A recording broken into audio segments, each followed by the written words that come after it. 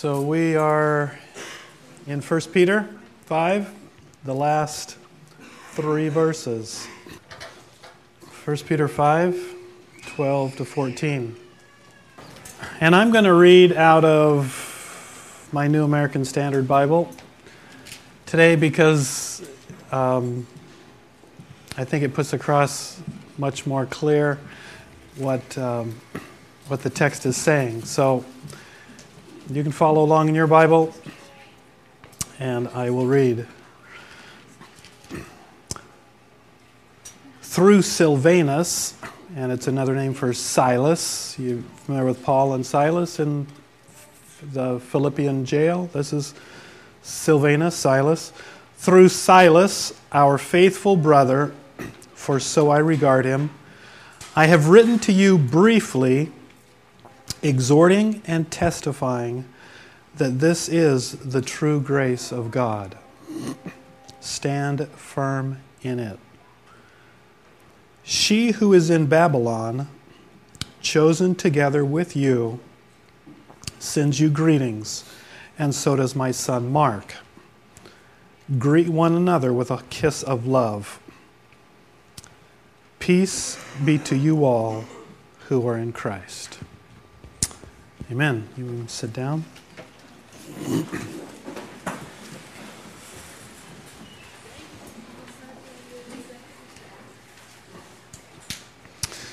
Okay, I'd ask you to kind of follow along because I'm going to kind of just almost talk through this text, almost like as it's written, it's kind of logical, and just kind of talk through it, teach through it, kind of like a Bible study. The first question I want to ask this morning, and it really goes along with a lot of the testimonies that were shared, and probably a lot of the thoughts that are going on inside of some of you, because all of us in all different ways are filled with all kinds of struggles, right? Anxieties, difficulties, challenges. If you were in Israel today, which you're not because you're here, and you were to greet one another, I gave this lesson on Thursday to three guys, as opposed to the United States where we walk up and what do we say? How are you? Or hi. In Israel, you would say, how is your peace? Literally. Ma shalom cha. Ma shalom cha. Okay? We could do a chant like Daniel did earlier, but even though this one is obviously much more important. Ma shalom cha. So most of you are familiar with the word shalom, that's peace. Ma, how, is the peace of you, literally it says. And if you were to give the correct answer, kind of like, how are you? Fine, right? In Israel, you would say, Shalomi Tov Todah. Shalomi Tov Todah. Literally, it means, my peace is good, thank you. If you want a refresher afterwards, you'll have to pay for it. So I want you to think about that question this morning. How is your peace? That's the heart of what we're going to talk about. Notice it's the last words of the letter that Peter writes. Peace be to all who are in Christ. That's how he ends it. And it's important because if you remember, he's not writing to some believers that are laying on a beach in Cancun or in Honolulu. He's writing to some believers who are scattered abroad. They're called aliens, strangers, because of persecution. They're living under Nero, the most diabolical Roman emperor, used Christians to light his garden, lit them on fire, lit his garden at night.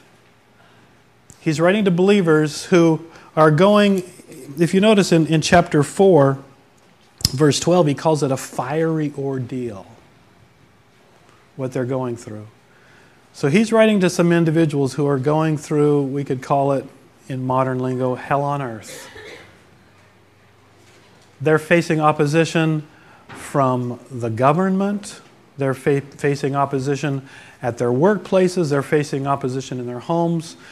And so he's writing to them, and that's why he concludes. He's writing to these believers who are going through unimaginable opposition, misunderstanding, slander. And the point of it is their peace. Their peace, their shalom. That's why he ends. He says, peace be to all who are in Christ. That's the point that he wanted them to get from this letter. He wants, in the midst of what they're going through, for them to be experiencing shalom. Now the word shalom is an all-encompassing word. It's not the way that we often cheapen the word today. So often today, peace means a temporary end of hostilities, just temporarily, détente or compromise, or putting up with somebody, or just getting by. Not real peace, not real shalom. Shalom that Peter is talking about here, and the peace that's talked about, like in Philippians 4, where it says, it's a peace that surpasses all comprehension, that guards our hearts and our minds in Christ Jesus. That's the peace, the shalom that Peter's talking about. How is your peace? Now see, ultimate peace, ultimate shalom, I mean, it's talked about all throughout the Bible. Isaiah chapter 9, verse 7, the Prince of Peace, who someday peace will reign from one end of the earth to the other end of the earth. That's the peace, the shalom that we're all looking forward to in eternity, in the new heavens and new earth. That's where shalom is going to reign in every way, internally and externally. But how is your peace in the midst, like these believers here, how is your peace in the midst of what you're going through? Not if you could get rid of it all, but in the midst of it. And that's who Peter's writing to, shalom. It's the idea of this shalom is a complete sense of well-being, of security, of prosperity, of safety, of happiness. Shalom. Meaning in the midst of wherever you are, whatever you're going through, it's okay. You're content.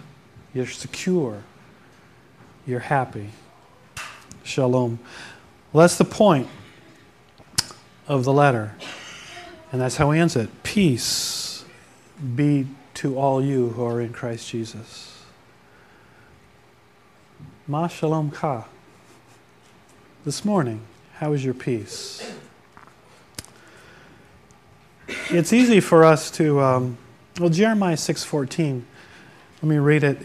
Where God speaks of the religious leaders of Judah, he says, they have healed the hurt of my people slightly, saying, peace, peace, where there is no peace. That might be where some of you are this morning. Just there isn't really peace, but people are saying, well, just do this, just try that, just, and to where we never really experience shalom because we're just getting by, we're just getting through. And so God says of the religious leaders of Judah, they're saying peace, peace, but there isn't any peace. Why isn't there peace?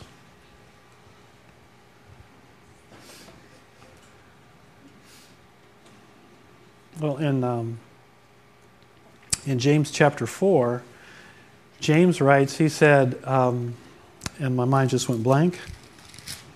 James chapter 4, verse 1, he says, where is the source of quarrels and conflicts among you? Is not the source your pleasures that wage war among your members?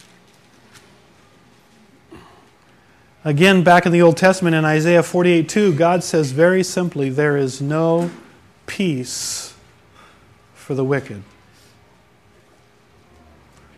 For those who are alienated from God. And what to put it in simple words, he says, there is no peace for someone who is at odds with the God of the universe. And we see this immediately. If you think way back to the beginning of the Bible, Genesis chapters 1 and 2, we have creation. Genesis chapter 3, we come to Adam and Eve in the garden. And I want you to think about that. What was the Garden of Eden? It was shalom. Epitomized. That's what the Garden of Eden was. Everything was wonderful.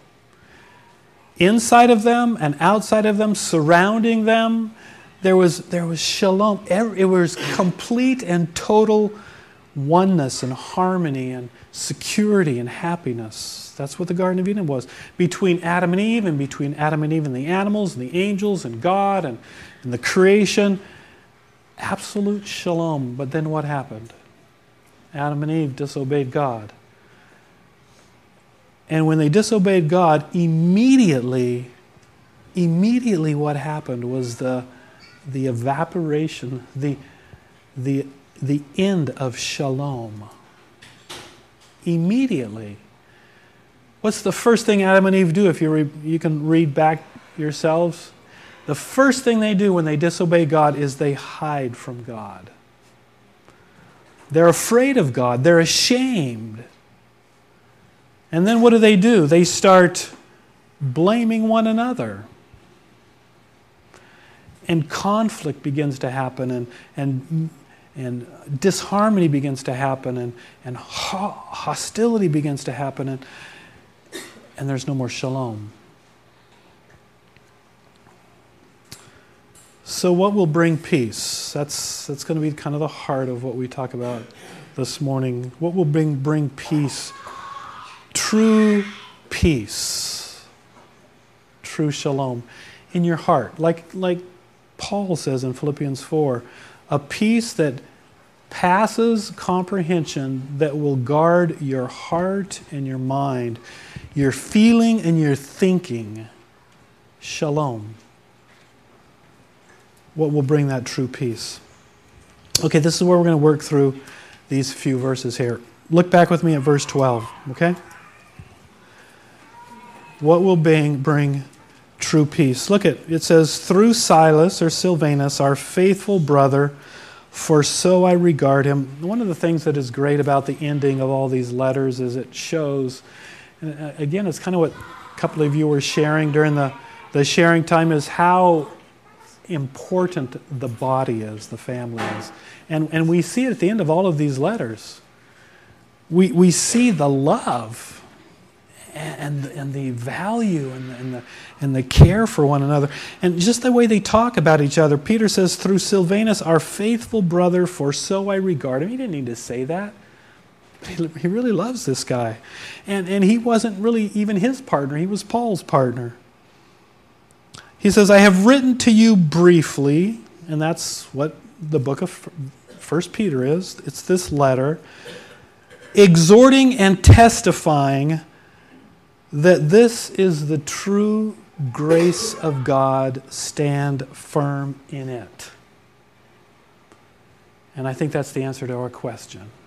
And what he's wrapping up in these three verses, if you want this shalom, the answer is, and it's what he wrote about in this whole letter to these persecuted believers, it's what he wants them to get. If you want shalom, then you've got to understand grace. Grace. He says, it's what I've written to you briefly, exhorting and testifying that this is the true grace of God. Stand firm in it. Standing firm in grace, meaning our lives, our thinking, our feeling, who we are, rooted and founded upon the grace of God. Understanding and experiencing and living solidly in the grace of God. So the question is, what's this grace, right? We're just going to work our way through. He says, this is the true grace of God. And now if you're a good Bible student, you'd be saying, what is that? That was a little hint. You should be asking yourselves questions constantly. Why did it say that? What is the true grace of God? How do we have peace? What does this mean? So he says, this is the true grace of God. Stand firm in it. And you should be saying, well, what is the true grace of God?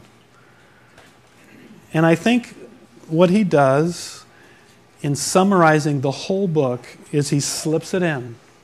It's in the next verse. Verse 13.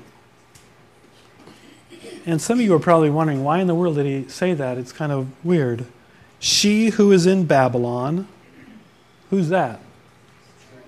It's the church in Rome. That Peter is cryptically referring to, because remember who's the emperor at this time? Nero.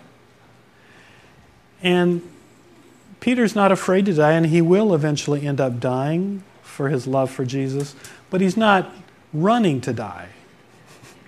And so cryptically, he refers to where he is. He's in Rome, and he's referring to where he is, the church in Babylon. So he refers to it in kind of a coded sense. So the church in Rome, chosen together with you, sends you greetings, and so does my son Mark. It's interesting, my son Mark, John Mark, who Barnabas invited along in the first missionary journey with Paul and Barnabas. Remember? He bailed out. He was a wuss. Bailed out. Paul said, no way, I'm not taking him along. The second missionary journey, so Paul and Barnabas split. Barnabas took John Mark.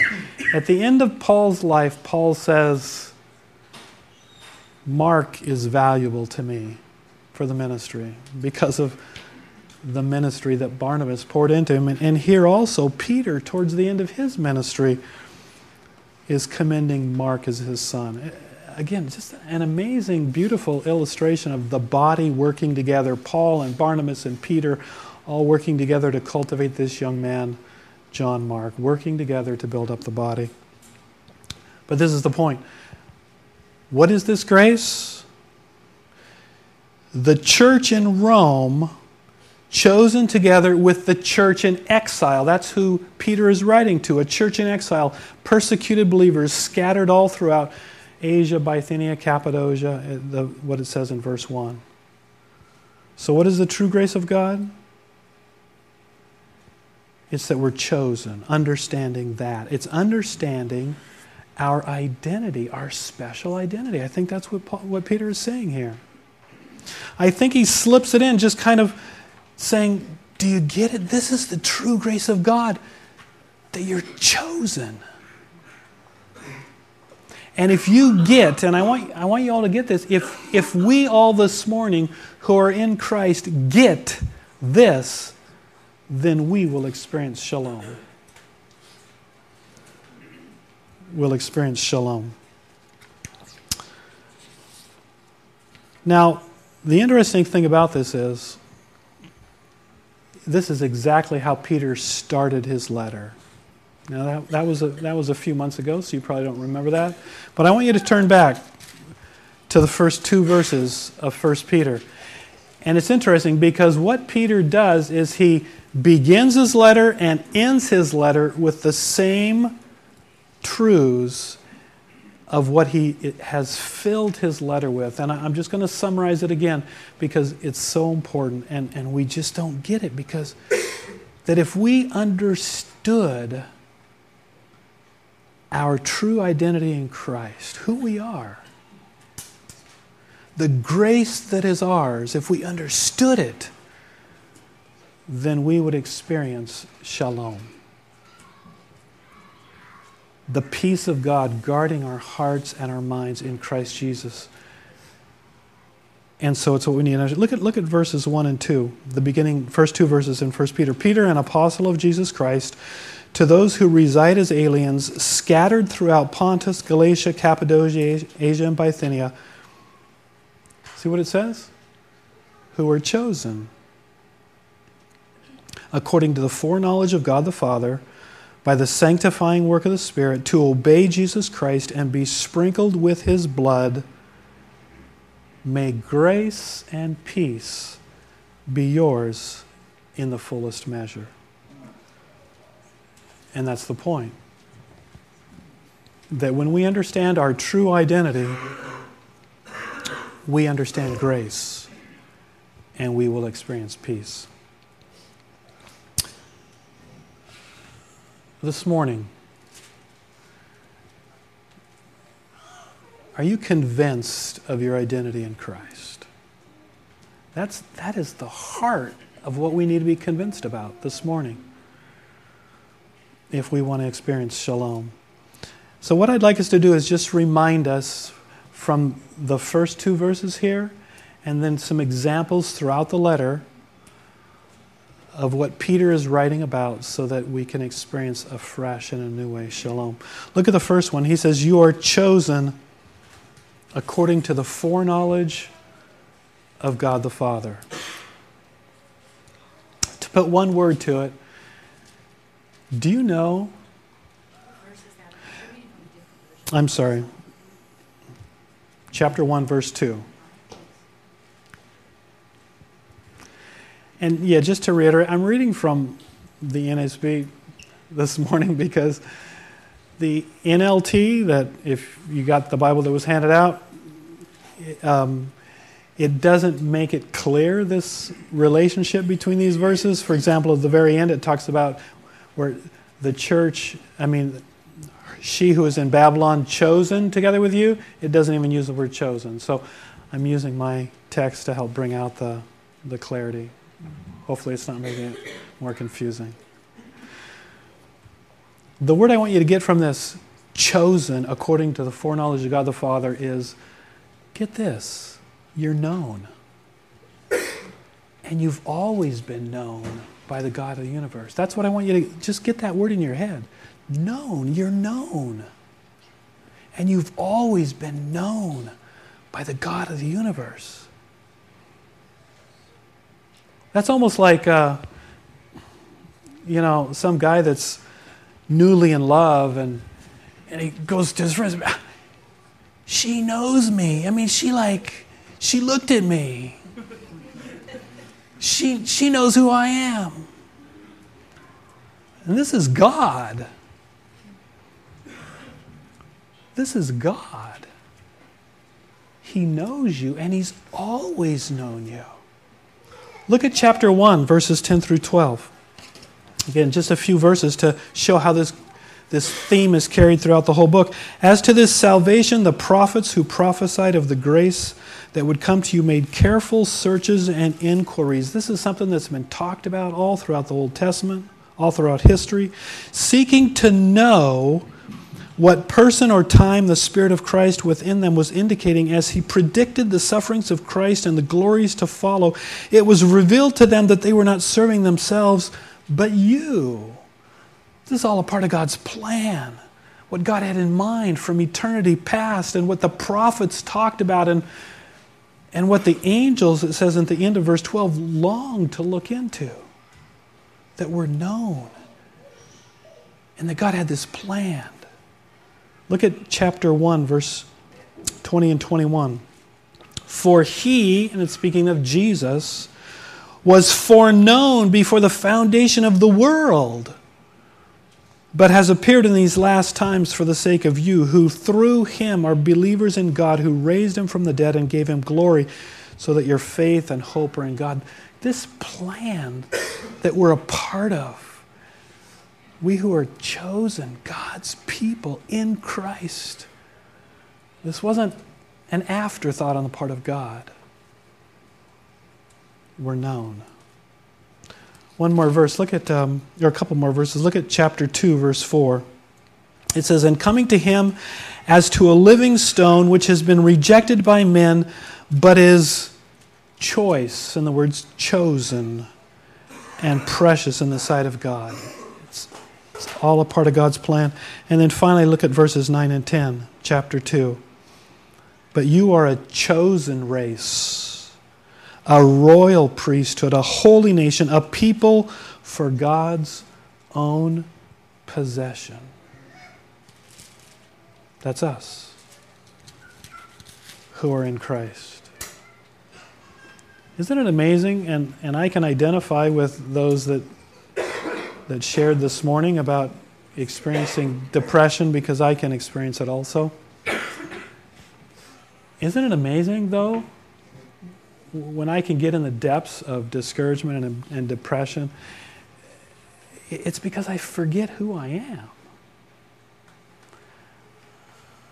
I mean, what is there to be discouraged about to be known by the God of the universe and always known by Him? Man, that's an amazing privilege. I mean, how many of us wish that, the President of the United States or some, movie actor or sports star would know us and, hey, Dave, how you doing today? Just thought I'd give you a call. Like, wow, I'm really something, because so-and-so knows me. I mean, isn't that the way our thinking is? I mean, just think if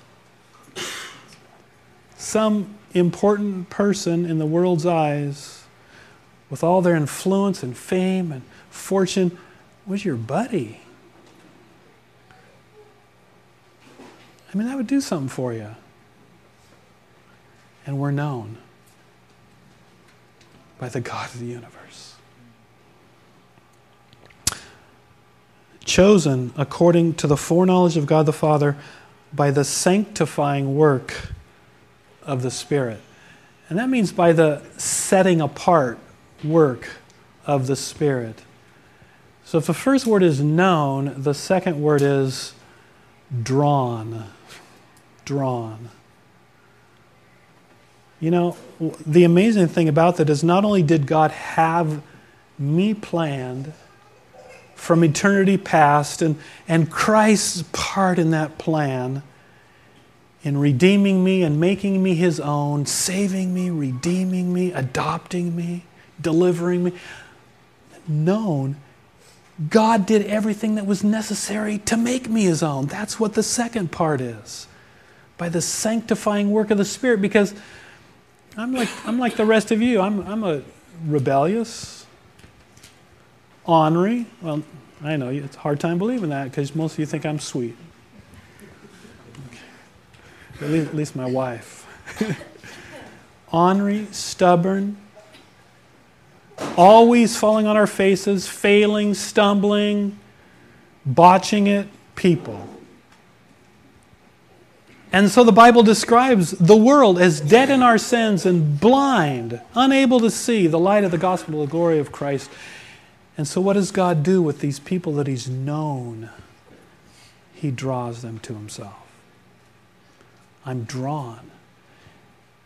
And the amazing beauty of this is that God did everything that was needed to do to draw me to Him, to open my blind eyes, to give life to my dead spirit so that I would look and I would see the glory of Jesus and I would say, I believe. And that was God's doing. And that's my identity. Isn't that amazing? I'm drawn.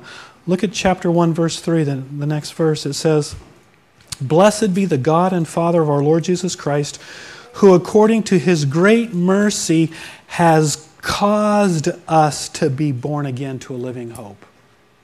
It's His work. If it was left up to me, I would still be dead in my sins. I would still be blind, unable to see, but He caused me to be born again to a living hope. It's His doing, and that's an amazing identity.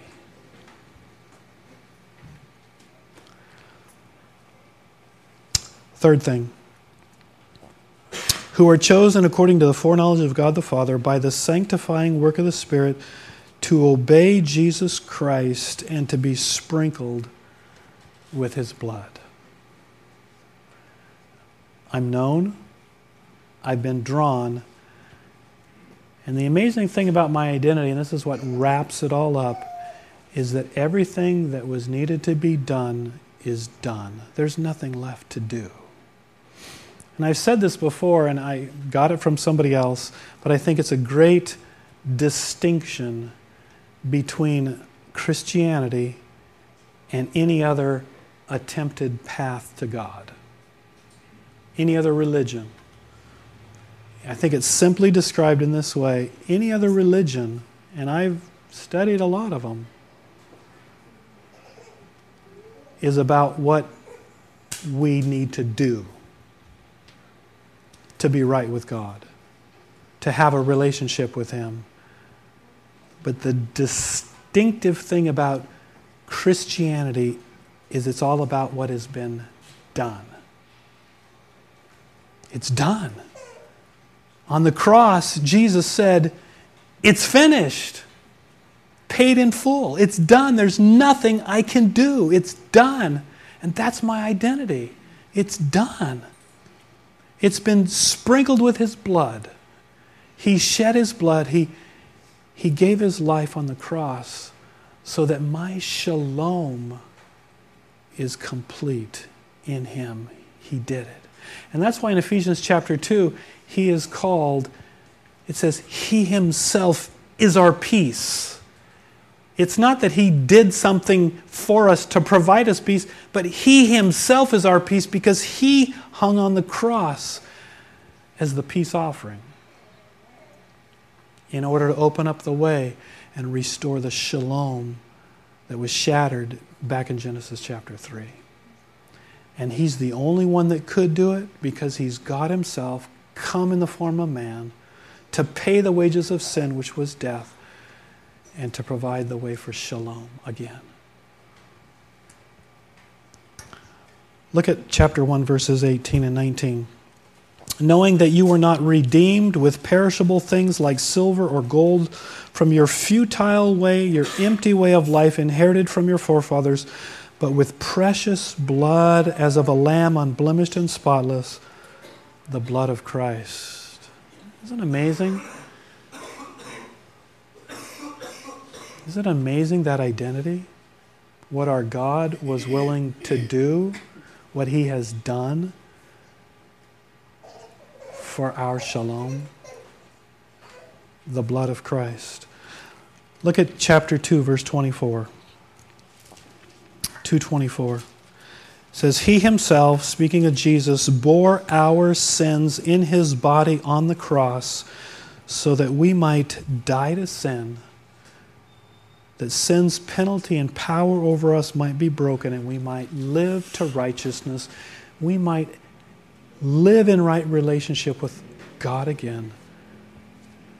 Shalom. This is the true grace of God. That's grace. There's nothing that we had any part in any of that. There's nothing that we could have had any part in any of that. That we're known, that we were drawn, and that it's all been done for us in Jesus. That's grace. It's the true grace of God that leads to peace. So what are we to do? Back to 1 Peter chapter 5, just to finish up here. 1 Peter chapter 5, what does it say? It just says simply, stand firm in it. Stand firm in it. Kind of like the old hymn, on Christ the solid rock I stand, all over the ground is sinking sand. And realize that any other ground, as good as advice can be, as good as books can be, as good as all other things can be, there's only one solid ground that can lead to true shalom. And that's the true grace of God found in Jesus. Understanding our identity, who we are, that we're known. We've always been known by the Father. We've been drawn by the Spirit. And we've been delivered. It's been done for us by Christ on the cross. In Isaiah 26:3 it says, He will keep in perfect peace the one whose mind is stayed, stood firm on Him.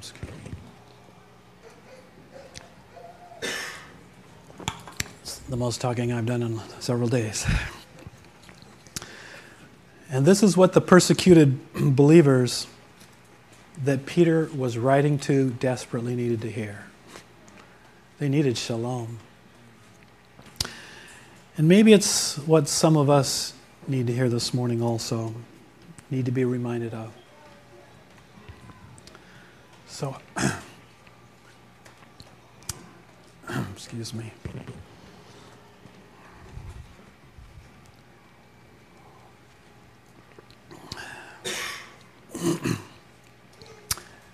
how is your peace? Ma shalom cha. How is your peace? Are you just getting by? Things look good on the outside, but internally, you know how things really are. Well, I think simply what Peter summarizes his letter with is this, that our shalom will be good, shalomi tov, our shalom will be good when our thinking and our feeling is daily rooted in our amazing identity. I think we'll pray.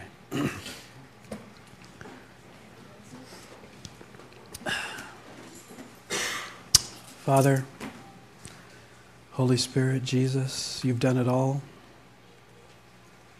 All to you we owe. Open our eyes, I pray, to who we are. The amazing grace that you've shown us. In Jesus' name, amen.